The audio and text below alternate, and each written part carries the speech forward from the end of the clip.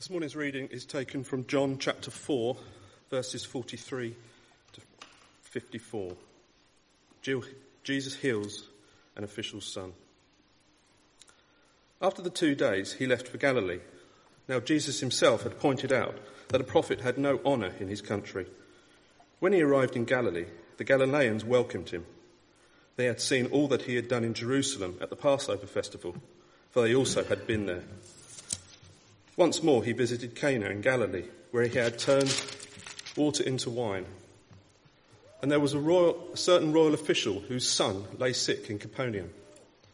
When this man heard that Jesus had arrived in Galilee from Judea, he went to him and begged him to come and heal his son, who was close to death. "Unless you people see signs and wonders," Jesus told him, "you will never believe." The royal official said, "Sir, come down before my child dies." "Go," Jesus replied, "your son will live."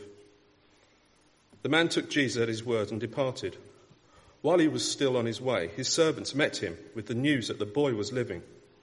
When he inquired as to what time when his son got better, they said to him, "Yesterday, at 1 in the afternoon, the fever left him." Then the father realized that was the exact time at which Jesus had said to him, "Your son will live." So he and the whole household believed. This was the second sign Jesus performed after coming from Judea to Galilee. This is the word of the Lord.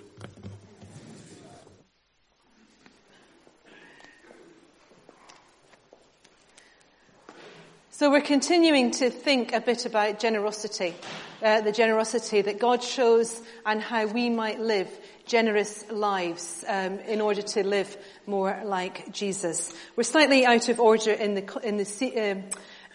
way in which the passages come, because last week we looked at chapter 5 and we've gone back to chapter 4. But I felt today was quite important to do chapter 4 because it's talking about compassion.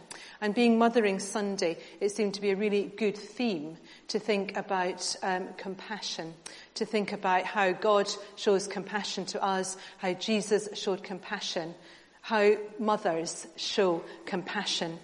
And we know that a parent will do anything to help their child, be it a mother, be it a father. We only have to watch news reports to see in some of those areas around the world where, there's people fleeing for their lives, where there's drought, where there's famine, just how much a parent will do to actually reach out to their child. And they do it because of what comes from their heart. It's an innate, instinctive thing. That compassionate response to their child is so natural and so precious. My mother grew up in the war. She was born in 1938. And she looks back, and at the time she was just a small child, but she thinks her mother gave most of her food ration to her as a child so that she had enough goodness to eat. And so she must have gone without for times during the war. And, she's sorry that her own mother's died a long time and could never actually really acknowledge that. But as she looked back and thought, she must have done that for me. She was sure that part of that meagre meat ration, that egg, she received as a child because she was so little. And as a toddler growing up, her mother wanted her to have everything she could in a time of need. We can see that picture. We know what it is like. And in this passage, we see Jesus responding from a heart of compassion. He's responding to the official because of what's going on in his heart. And it's not the only example. We see time and time again how Jesus shows generosity through compassion from his heart. In Luke was a doctor. The gospel writer Luke was a doctor, and he writes a lot about people, and he writes a lot about how Jesus came with this sort of compass pointed towards the poor and to those in need. And in chapter 4 of Luke, Jesus has just begun his ministry. He's been baptized, and he's beginning his ministry. And he writes of Jesus going to the temple and being given the scroll and reading the scroll and quoting from Isaiah. "The Spirit of the Lord is on me, because he has anointed me to preach good news to the poor. He sent me to proclaim freedom for the prisoners and recovery of sight for the blind, to release the oppressed, to proclaim the year of the Lord's favour." Then he rolled up the scroll, gave it back to the attendant and sat down. The eyes of everyone in the synagogue were fastened on him, and he began by saying to them, "Today this scripture is fulfilled in your hearing." Many people say that they look on that passage as the manifesto of Jesus. We know all about manifestos, laying out what you intend to do. And in Luke's gospel, it's framed importantly at the very beginning, this passage, because Luke wants us to see the compassionate heart of Jesus with his compass pointed towards those who are broken, those who are in need, out of real love and concern for them. So it's a really special passage, but it's not the only one that shows this. But if we look at it just briefly, it's on page 1068, if you want to have it in front of you. We've got the official, but we also have the people of Galilee. And they're both watching this incident, and Jesus knows that they are both responding from different motives. So I want us to look a little bit about the contrast between what the Roman official is looking for and what the Galileans are looking for, because Jesus says some quite interesting things. At the beginning, it says that Jesus has pointed out that a prophet has no honour in his own country. We've got that in brackets as a little bit of explanation from John as to what the reality for him of going into Galilee. He's not going to be recognised. And it says, though, that the Galileans welcomed him.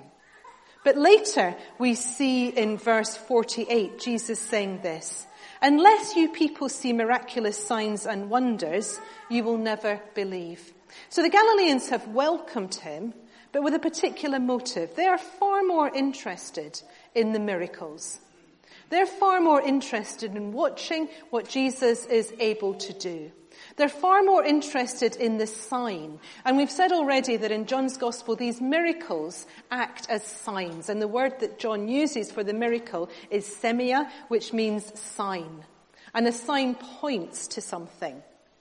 The Galileans are more interested in the sign than what it's pointing to. And that's deeply sad. They love watching the miracles. And as time goes on, they demand more and more of Jesus. Show us what you can do. They're far more interested in what he does than who he is. Whereas the Roman official, not a Jew, they're looking after the peace of the land, ruling it, trusting that there'll be kind of good citizenship and people will behave themselves. He is in a strange place with a different religion, and he comes to Jesus out of desperate need. What has it taken him to come and ask for help? We don't ask for help easily. And he's an official, a foreigner, a strong person, and he comes to Jesus to ask for help. So he's desperate. His son is so ill.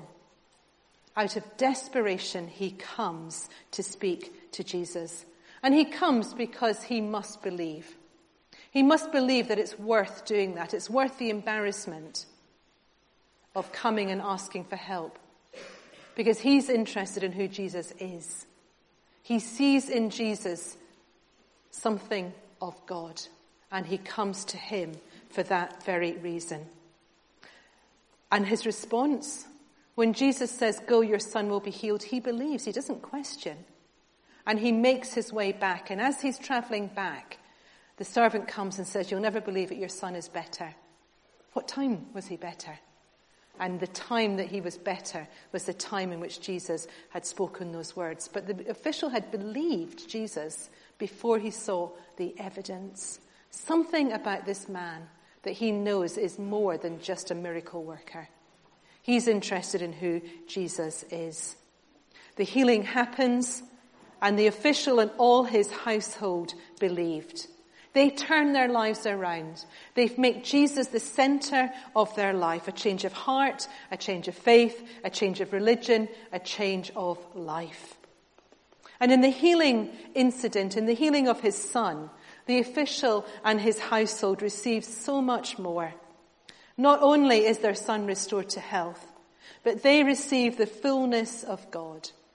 And they know the reality of the truth that John had said in the beginning of his prologue, the Word became flesh and lived among us. They have seen the reality of God living in Jesus, the fullness of God in this man, Jesus. So Jesus responds to this desperate need.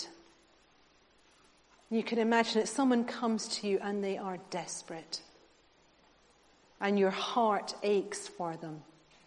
And Jesus was human as well as divine, and his heart would have ached for this man.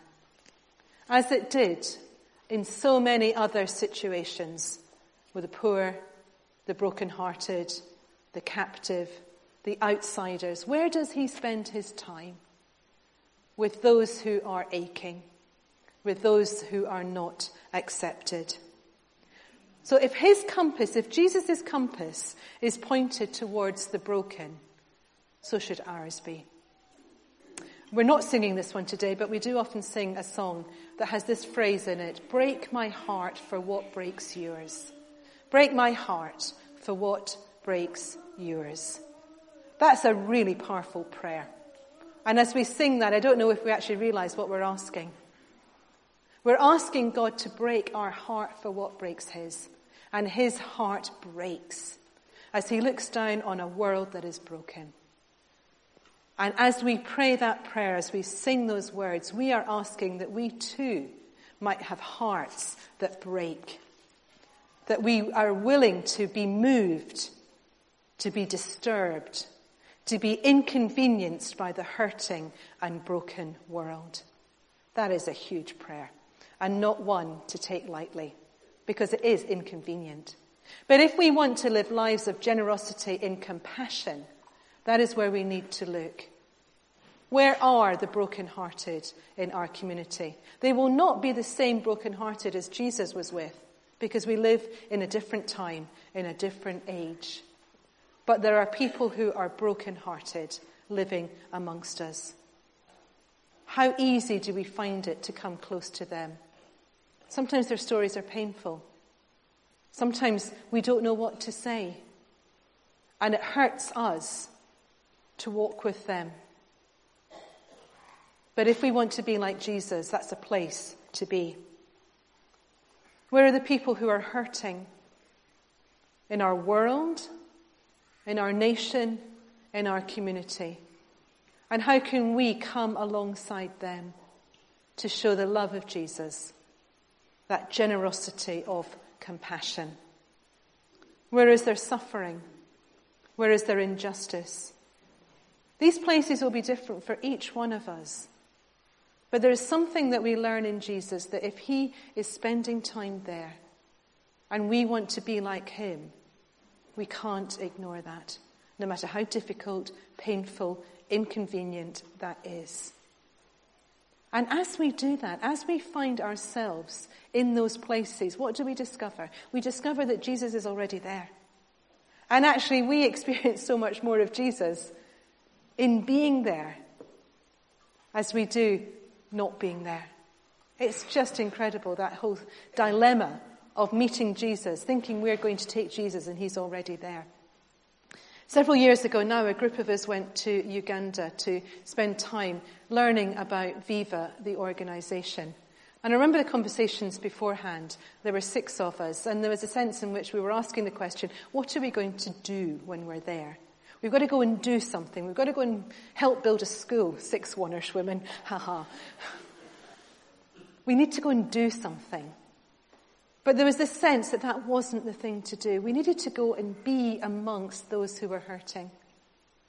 And that was a big mind shift because, we're in the West. We're the capable ones. We want to go and fix a problem. And actually what Jesus was saying to us, I want you to go and be. I want you to go and be where it's difficult. Be where it's uncomfortable. Be where it's inconvenient. And have a heart of compassion for those people. Not to solve their problems, but to sit with them. And as we did that, we met Jesus there. And we saw in people who had nothing a real sense of hope in Jesus. We don't just stay there because we've come back and it's changed all of us. It's changed how we see life. It's changed how we do life. It's changed how we want to support the work that is carrying on. It leads to action, but it starts with a heart of compassion. And I think if we'd gone out with a job to do, our hearts wouldn't have ached as much. Because here we are, the cavalry has arrived, we've come to solve your problems. Much more difficult to sit alongside those who are hurting than to go and try and solve a problem. But that leads to action. And because we respond from our hearts, we then live in action to do what is right and proper to do. And it's a circle, isn't it? Because once we get into the action, we can forget our heart. And there's times when we actually need to step back into that place of pain and difficulty to have our hearts broken so that we can be as Jesus, experiencing what he experiences. Jesus wept over Jerusalem. It's a really painful passage. He wept over Jerusalem when he saw what was going on. He weeps over our world. And we need to weep with him. To stay in that moment and then to move that and translate that into action, whatever that is.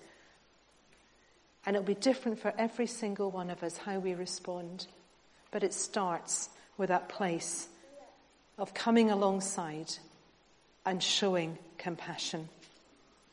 I think this is one of the most challenging passages, particularly on Mothering Sunday, because we all have our own thoughts today. Experiences of our own mothers, experiences of what being a mother is like or not. Good experiences, bad experiences. But the responsibility of our heart aching for our children is one that we can spread out. As Jesus aches for us as his children, we can join with him in sharing that heart of compassion. I'm going to suggest we're just quiet for a couple of minutes before then what we're going to do is we're going to sing and the children are going to come back in and we are going to rejoice. Our children are celebrating today and that is good and right and proper. And we want to help them celebrate all that is good in today. So let's just be quiet and then we'll sing.